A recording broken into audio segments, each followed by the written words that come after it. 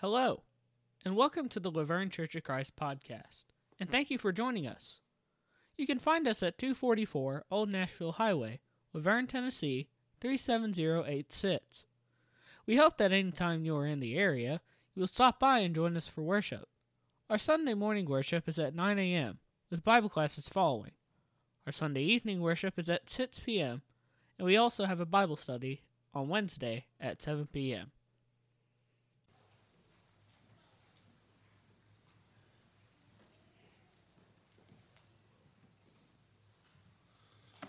This morning's scripture reading will be from John chapter 1, 1 through 14.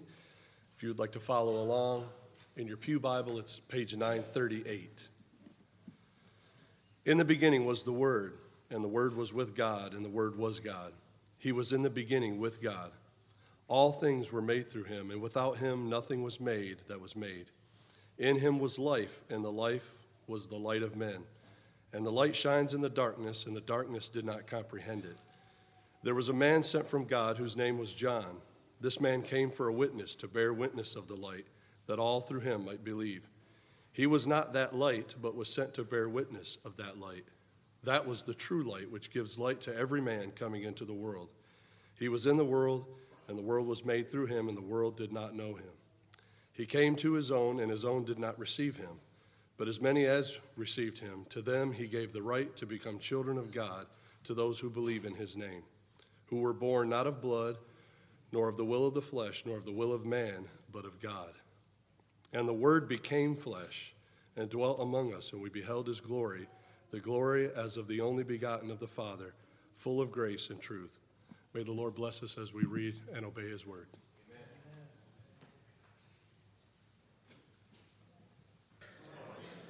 It's a wonderful day to be with the family of God, and I'm really grateful to see all of you here today, and I hope you're all doing well. Hopefully we'll all be doing better for having been here to worship God together today. Today is the last Sunday of this series that we've been pursuing now for several weeks, entitled The Word of God, which is part of our theme in 2023, For Him, where we're thinking every single week on Sunday mornings especially, we're thinking about Jesus, we're thinking about our loyalty to him, our belief in him, our service to him, our relationship with him, which is central to everything in our lives and in eternity. Today I want to talk about the sequence of things as far as God's revelation of truth to us is concerned. Every destination has an origin, and there are a sequence of turns, of directional decisions that you've got to make in between those two. Every great discovery that has been made by humankind has had a sequence of events from origin to destination. People say all the time, a saying that we're all familiar with, that something is the best thing since sliced bread. And they're talking about the fact that when packaged sliced bread became available, just how much that changed people's lives as far as giving time back to busy homemakers and all of that sort of stuff. But the process from our ancient forefathers baking bread on hot stones to sliced bread in a grocery store had a sequence of events that things went through. The process of being God's children, lost in sin, separated from him because of the fall in Eden. The process of going to that place of ignorance, that place of lostness, to being a people of God assembled in places like this all over the world today with the absolute certain knowledge of who God is, of God's plan for us for now and for eternity, and of how we can be right with him and how we can live lives in service to him and how we can no longer be lost, but we can be found by God and kept by God and blessed by God. Well, it's a process. It's a sequence. And what I'm talking about today is not how we got the Bible in the sense of how the physical thing was originally written and copied and passed down through generations. I can tell you very simply how that happened. When the words of the Bible were, in fact, delivered by God's oversight to the various writers over the centuries, they wrote them down on scrolls, and they passed them around and copied them, and they spread them among all of the communities of God's people little by little, and they continued to copy them by hand for somewhere around 1,500 years until the inventing of the printing press, in which case folks started setting the thing to type. And the rest is history, of course. I will say only this in addition to that you will hear folks in our world today, you'll read their writings online or however it is that you interact with them, that will say that somewhere along the history of the Bible's transmission from the first century, the time of Christ and the apostles till today, that there are these dark periods of time in which the Bible, was lost to authoritative supervision, and somehow people changed some things and they ditched some things and added some things. I just want to tell you that there's no truth to that at all. In fact, if you will do your research, you will realize that there has never been a time in which there has not been abundant witness to the completed text of the Bible. And in fact, we have a trail of manuscript evidence that goes from the printing press all the way back to the close of the first century and beginning of the second, to the lifetimes of those who were baptized by the Apostle John himself. And so I'm telling you, brothers and sisters, there ain't no doubt in the world we have the same Bible that was completed nearly 2,000 years ago. We do. The only question is, do you believe that that Bible is the Word of God? The most pertinent question of all of our lives is that one. Do you believe that the Bible is the Word of God? And how did those Bible writers, those apostles and those prophets that wrote the 66 books of the Bible, how did they get that information from God? And that's what I want to talk about today. And as we do so, I hope it's going to magnify what we've been pursuing this whole series long. And that is the integral, inseparable relationship between Jesus our Lord, who is called the living Word of God, and the Bible, which we call the written Word of God. Our central text in this series has been John chapter 1, verses 1 through 14. And it begins with this text you see on the screen. In the beginning was the Word, and the Word was with God, and the Word was God. And we've drawn from this text our understanding that this Greek word logos, translated word, that we talked about last week, is a reference to Jesus and his function in the Godhead. Father, Son, Holy Spirit. Three separate persons, but inseparably one God or one Godhead or one Godhood or simply deity.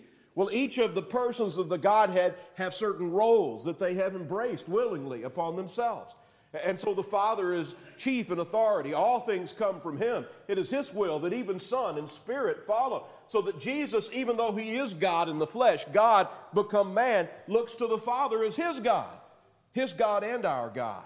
And so in the person of Jesus, who is God being a man, we learn how men and women ought to relate to God. And this is one of the ways, just simply put, that the Word of God, the living Word of God, is the communication of truth to us. How does this all work? Well, let's read together the whole of our text that we focused on each week, John chapter 1, verses 1 through 14. I'm not going to say a lot about especially the first part of this passage, just a word or two before we get deeper into this subject. But John chapter 1, the beginning of John's gospel, beginning in verse 1, in the beginning, John ties the beginning of his gospel to the beginning of time because they are inseparably connected. Talked about that last week. In the beginning was the Word, and the Word was with God, and the Word was God. He was in the beginning with God. All things were made through him, and without him nothing was made that was made. In him was life, and the life was the light of men. And the light shines in the darkness, and the darkness did not comprehend it. Verse 6, there was a man sent from God whose name was John. This would be John the Baptist. Verse 7, this man came for a witness, to bear witness of the light, that all through him might believe. He was not that light. He was not the Christ, in other words, but was sent to bear witness of that light. Verse 9, that was the true light which gives life to every man coming into the world. He was in the world, Jesus was in the world, and the world was made through him, and the world did not know him. In other words, the folks interacting with Jesus during his earthly ministry were never aware, not until his death and burial and resurrection and even ascension in most cases. The folks that interacted with Jesus were not aware. They were interacting with their very Creator, become flesh. They simply were not aware of it. He came to his own, verse 11, and his own did not receive him. In other words, the Jews, to which he came first, largely rejected him, verse 12. But as many as received him, to them he gave the right to become children of God, to those who believe in his name, who were born not of blood, nor of the will of the flesh, nor of the will of man, but of God. In other words, this is a grace thing. Verse 14. And the Word became flesh and dwelt among us, and we beheld his glory, the glory as of the only begotten of the Father, full of grace and truth. Now, the first 14 verses of the Gospel according to John are very clear about who Jesus is. And it is mind-blowing to really meditate on the reality of the nature of Jesus. God, forever having become a man. Our King, our Lord. The omniscient one, the omnipresent one, the all-powerful one, omnipotent one.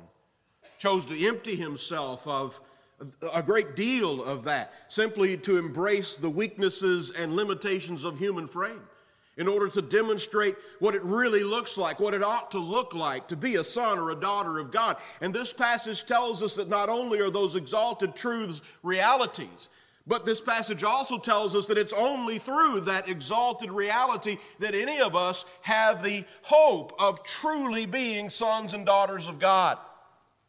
In other words, just because you're born a human descended from Adam, the first of God's sons in creation, doesn't mean that God accepts you as his son or as his daughter. Because if you're living in sinful rebellion against Almighty God, you've been disinherited. You're a son or a daughter of disobedience, a son or daughter of wrath. The Scripture uses the term.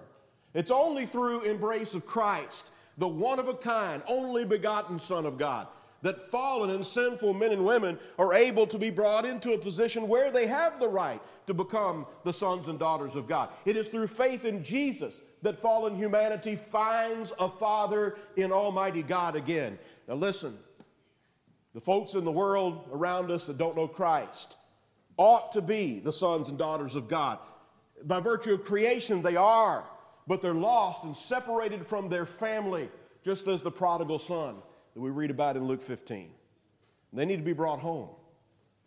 But the only way that they can be brought home, brothers and sisters, is through faith in Jesus Christ. He is the one who determines who will be accepted as God's sons and God's daughters on Judgment Day. And I hope that you can remember that, because it is a vitally important lesson. But what I want us to do for the next few minutes is I want us to consider the relationship between the living Word and the written Word. This has been our emphasis in this series. Jesus Christ, our Lord, is the living Word of God. The Bible that we have in our laps or on our smart devices or in the back of the pews in front of you, that is the written Word of God. And they're two different concepts, but they are absolutely interrelated and inseparable. And I hope you're going to see that this is not simply something that I'm inventing, but that this is in fact what the Bible teaches. So we're going to read a series of passages together. I put them all on the screen to make it easy. And I hope that you will try to pay attention and follow along. And let's just kind of see how the Bible deals with the overlap of the two concepts of the Word of God. Revelation 19, beginning in verse 11. Then I saw heaven opened, and behold, a white horse. The one sitting on it is called Faithful and True, and in righteousness he judges and makes war. His eyes are like a flame of fire, and on his head are many diadems, and he has a name written that no one knows but himself.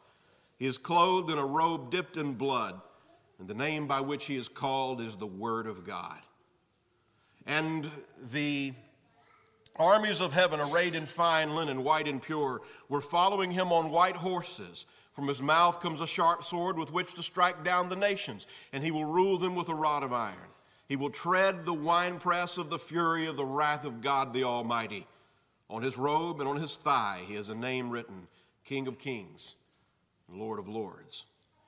We have reference in this passage to Jesus having a number of names, which we know is true. But the central one I'm focusing on, the previous slide I underlined, is that he is known as the Word of God. Jesus is the living Word of God. When we talk about the living Word of God, we're not talking about the printed book somehow mystically being alive. That's not what we mean when we talk about the living Word of God. Now, by virtue of the power of the one who works through the Word, the Holy Spirit, there is a sense in which the words on the very page have life in them, or at least that life is ministered to us through them. But when we speak of the living Word of God, we're not talking about some kind of mystic truth about the book. We're talking about the person, about the man, about the God, about the Son of God, Jesus, who is the communication between God and man, and who happens to be very, very much alive. Hebrews 4 and verse 12 speaks to this when it says, "For the Word of God is living and active." Jesus is living, and he is sitting on his throne, ruling over the kingdom of God, and he is acting today and every day and all the time. And lest you be afraid of things that are going on in our country and in our world, there are things to be concerned about and things to be alarmed about, but there is nothing for Jesus' people to be afraid of. Because Jesus is on the throne. And the things that are happening politically and morally and religiously and spiritually and personally, at every level, the things that are happening in your life are solidly under his control. He's working through them. He knows what he's doing, and he's going to lead them to a place of victory and blessing for his people, period. That's what he does. And so this passage tells us that Jesus is working in our lives, of course, through the written word, but Jesus as the living and active Word of God is sharper than any two-edged sword, piercing to the division of soul and spirits, of joints and marrow, and discerning the thoughts and intentions of the heart. Jesus knows you inside and out. He knows you right down to the core of your being. He knows every strength. He knows every weakness. He knows every thought that you have ever thought or ever will think. That's how well your Savior knows you. And because that is who he is as the living Word of God, the written Word of God that flows from him also wields this kind of power. When you read the Bible, it will dissect you. It will take you apart. It will show you who you really are. You'll become aware of exactly the way that God sees you. And as much as that might be frightening to think about, it is ultimately a blessing, because it's only through embracing the reality of who we are in relationship with God that we're brought to our knees before Jesus, and are thus through him given the right to become his sons and daughters in good standing. 1 Peter 1 verse 23 again speaks of the living and abiding Word of God. We've been born again, not of perishable seed, but of imperishable. Well, what is the imperishable? It's the resurrected Son of God. Through his resurrection, he has conquered death altogether, and he now lives in a state of imperishability. He cannot die. He assaulted the gates of Hades, the realm of death, and he took control of them. When Jesus spoke about the gates of Hades not prevailing against the kingdom of God, what he meant is the gates could not hold him out. And he assaulted them and took them. He owns death. And he's capable of giving life to all who trust in him eternally. And his life cannot be taken away. He's a living and abiding Word of God. And because he is that, we have the hope of eternal life that we have. We begin to see a little bit of a transition in passages like Hebrews 11 and verse 3. By faith, we understand that the universe was created by the Word of God. Haven't we seen already in John chapter 1, as well as Colossians chapter 1 in previous lessons, that everything was made by Jesus and for Jesus? It's the purpose of our series this whole year, for him.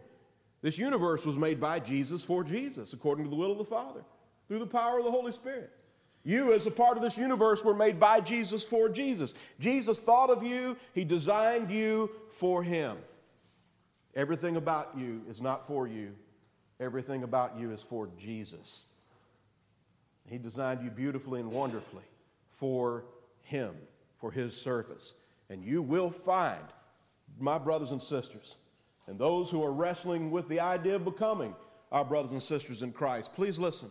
Please listen. The only path to true fulfillment in your existence is to fill up the measure of what you were created for. And since you were created for serving Jesus, the only way you will ever find lasting happiness and peace and fulfillment and purpose in life is if you will give yourself to Jesus the way that you were designed to be given. In faithful, loving service and obedience to him, that's your purpose in life. And if you've got something else that's a higher priority in your life than that, to whatever degree that thing is in your life, it's going to drain you of happiness, of fulfillments, a fulfillment and a sense of purpose, and so on. And so the universe was created by the Word of God, personally, the living Word of God. But how did he do it? By speaking. That's what Genesis 1 says. So it was the Word of God that spoke the words of God. We'll see that confirmed in just a moment in a different passage. But it was, in fact, the Logos, the pre-incarnate form of Jesus our Lord, the Son of God, who said, "Let there be light." It was his voice that spoke the universe into existence according to the will of his Father through the agency of the power of the Holy Spirit, who Genesis 1 tells us was hovering over the face of the deep. And so all of the Godhead works together in this way, but Jesus is the Word. Revelation 1:9, I, John, your brother and partner in the tribulation and the kingdom and the patient endurance that are in Jesus, was on the island called Patmos on account of the Word of God and the testimony of Jesus. We find in passages like this, not any kind of contradiction, just a separation, to say that there is in fact words, there is a revelation, there is a written form, a speakable form of the words of God. This is, of course, the Bible. The Bible wasn't completed when John wrote these words because these words were some of the words that were completing the Bible. But the truth is nevertheless the same. We have a Bible, and it is the testimony of Jesus. And without the Bible, we have no testimony of Jesus. Of course, 1 Thessalonians 2:13, the Apostle Paul is thankful for that church in ancient Thessalonica because they had received the Word of God, which they'd heard from the apostles like Paul and his associates, and they'd accepted it, not as the word of men, but as what it really is, the Word of God, which is at work in those who believed. In other words, the words that Paul, the apostle, and his associates were saying that would be written down in the form of these letters that are part of our New Testament, that is a testimony of the one living Word of God, Jesus, but in this written, communicatable form. In other words, the truth about Jesus is communicated in words about Jesus. And those words, of course, are the Bible. Ephesians 6:17, the Bible says, "And take the helmet of salvation and the sword of the Spirit," which is the Word of God. And so we see in this situation that the agency of the Holy Spirit has made the written word into his weapon. The Holy Spirit works through the written word. He is the one who inspired the written word. And so the written word can be said to be the sword of the Spirit. So if you're going to go out and wage war for the sake of the kingdom of God against the kingdom of Satan, you're going to have to be equipped with words. You're going to have to know the words of God's book.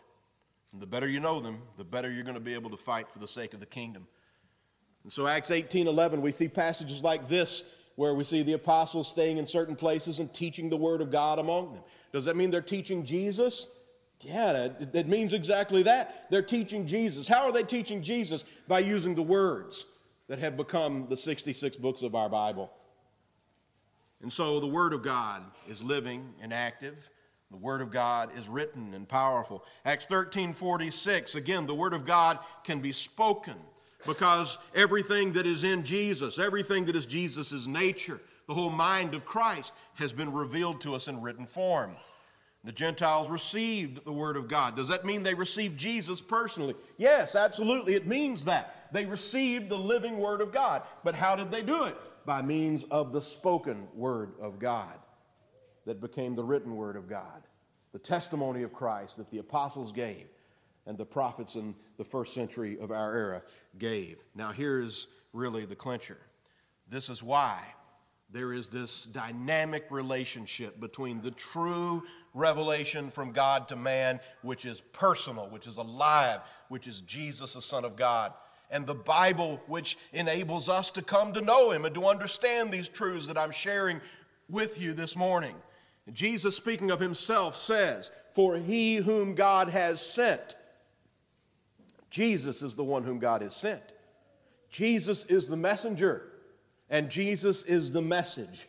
He utters the words of God. This is why Jesus is the Logos. This is why He's the living Word, because Jesus exclusively has been given the right to be the primary and the origin of the communication of God's truth to mankind. For He, that's the Father, gives the Spirit to the Son without measure. In other words, Jesus in His earthly ministry had access to the Holy Spirit of God without measure. And because of this, He had direct access to the very thoughts of God the Father, His God and our God. And This is why Jesus, above all, really Jesus only, had the power to tell us the ultimate truth. So we're talking about the sequence of truth. And I want to sort of review and summarize what I've said and hopefully bring this to a point that we can all apply and remember today in our lives.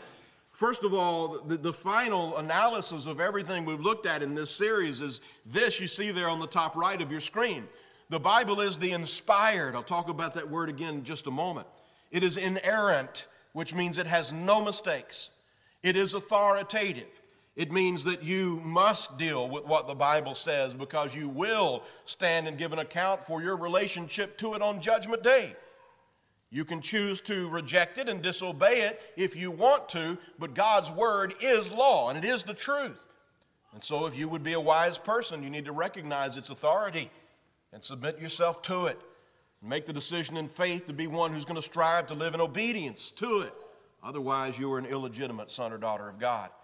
And so it is the inspired, inerrant, authoritative, and it is the sufficient communication from God to humanity. If you know the 66 books of the Bible, at least on a practical level, so that you're familiar with the big picture of the Bible, you understand how it works and how to read it and apply it to your own life, and you're growing in your knowledge of it.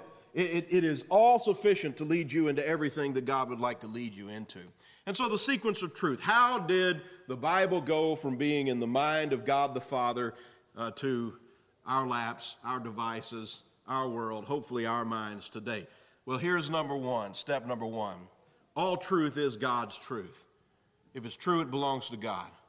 If it's true, it's in God. Whether we're talking about spiritual truth or scientific truth or moral truth or political truth or your truth or my truth or his truth or her truth or their truth or anybody's truth, if it's actually true, it belongs to God. It was revealed by him. It was created by him. It's sustained in him, and it's his. And if it happens to disagree with God's nature, it isn't truth at all. All truth is God's.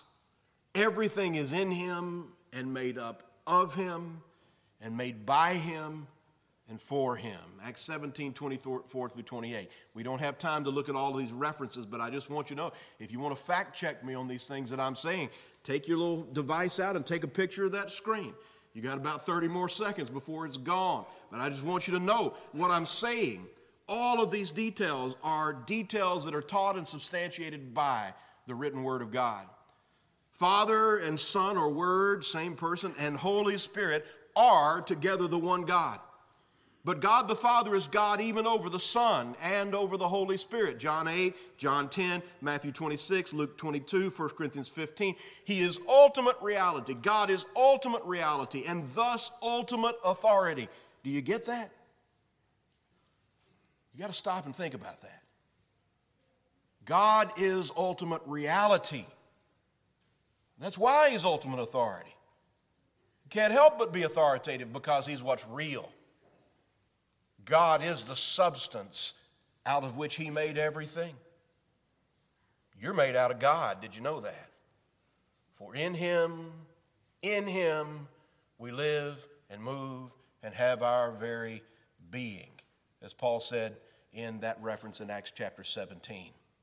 The living and abiding Word of God, Jesus, is the revelation or communication or explanation of God the Father delivered to us in writing by the Holy Spirit. Number two in the sequence of truth. God the Father is the source of everything. And Jesus is, he's the source of everything Jesus is and knows and does. And Jesus eternally proceeds from the Father as his one-of-a-kind Son.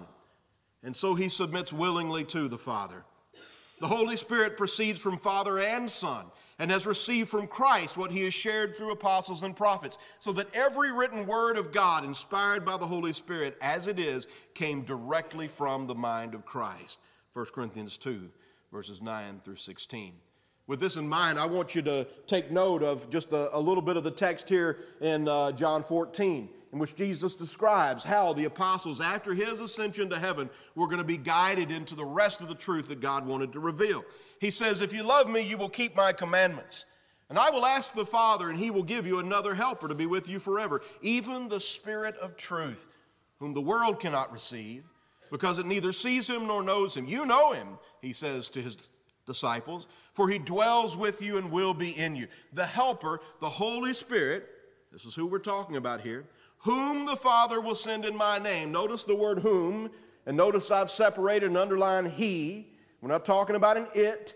We're not talking about an impersonal force. We're talking about a person. Father, Son, Holy Spirit, three persons, inseparably one God. He will teach you all things. This is Jesus' promise to the apostles. Are you listening?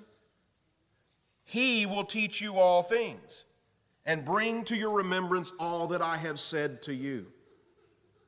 This is Jesus' promise to those who wrote the Bible, that the Holy Spirit would teach them everything that was relevant to life and godliness, and that he would give them a perfect remembrance of Jesus' teachings. John 16, Jesus says, I still have many things to say to you, but you cannot bear them now. In other words, there's more stuff about Christianity that Jesus wanted to share, but folks weren't able to receive it during his earthly ministry.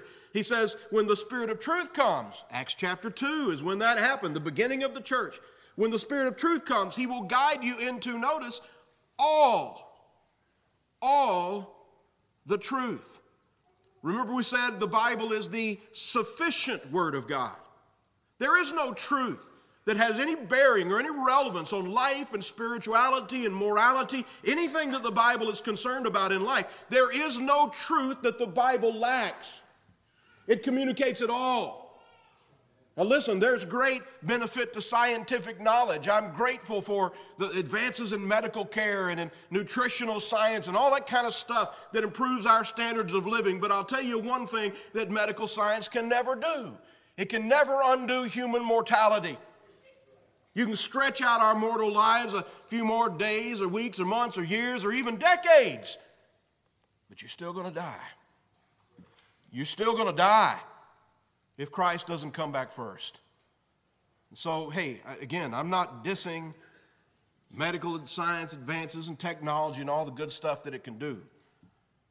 I'm saying if you know what the Word of God says and you submit your life to it, I mean, you could die of some horrible disease at age 20 and all things are going to be well for you. And that's the truth. We don't often think on those terms today. We think that a life isn't blessed unless we reach a certain number of years. And I hope to live a long and fruitful life just like everybody in this room hopes to live a long and fruitful and productive and happy life. I hope all of those things. But brothers and sisters, science can't save you. Only Jesus can. There's no resurrection from the dead based on science. There's resurrection from the dead based on faith. It's faith in Jesus Christ. So he says, when the Spirit of truth comes, he will guide you into all the truth. For he will not speak, this is Jesus speaking about the Holy Spirit, for he will not speak on his own authority. But whatever he hears, he will speak, and he will declare to you the things that are to come. He will glorify me, Jesus says, because he will take what is mine and declare it to you. All that the Father has is mine. Therefore I said that he will take what is mine and declare it to you. Number 3. The sequence of truth. The Father has given Jesus all authority. And the Spirit received everything from Jesus relevant to life and godliness, and he delivered it to us all through the apostles and prophets, so that the Holy Bible is the product of this perfect supernatural process. If you hold a Bible in your hand, you're holding a miracle. You're holding the product of supernatural interaction.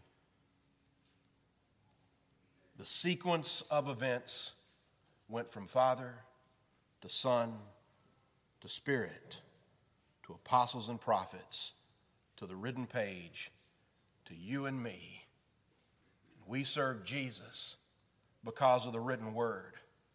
And we follow the written word because of Jesus, the living word, who teaches us to follow the written word because it comes from him, which teaches us to look back to him as our hope of everything good, life and salvation and blessing.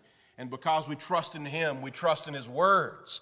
And we obey His words and we follow His words. And as we obey His words and follow His words that are written down on the pages of the 66 books, we grow in our knowledge of Him who is the living Word of God, so that we're brought more deeply with greater focus and greater love into the written Word, so that we can know the living Word and serve the living Word. And I hope that makes sense of the reality of our lives and spirituality that the Bible communicates.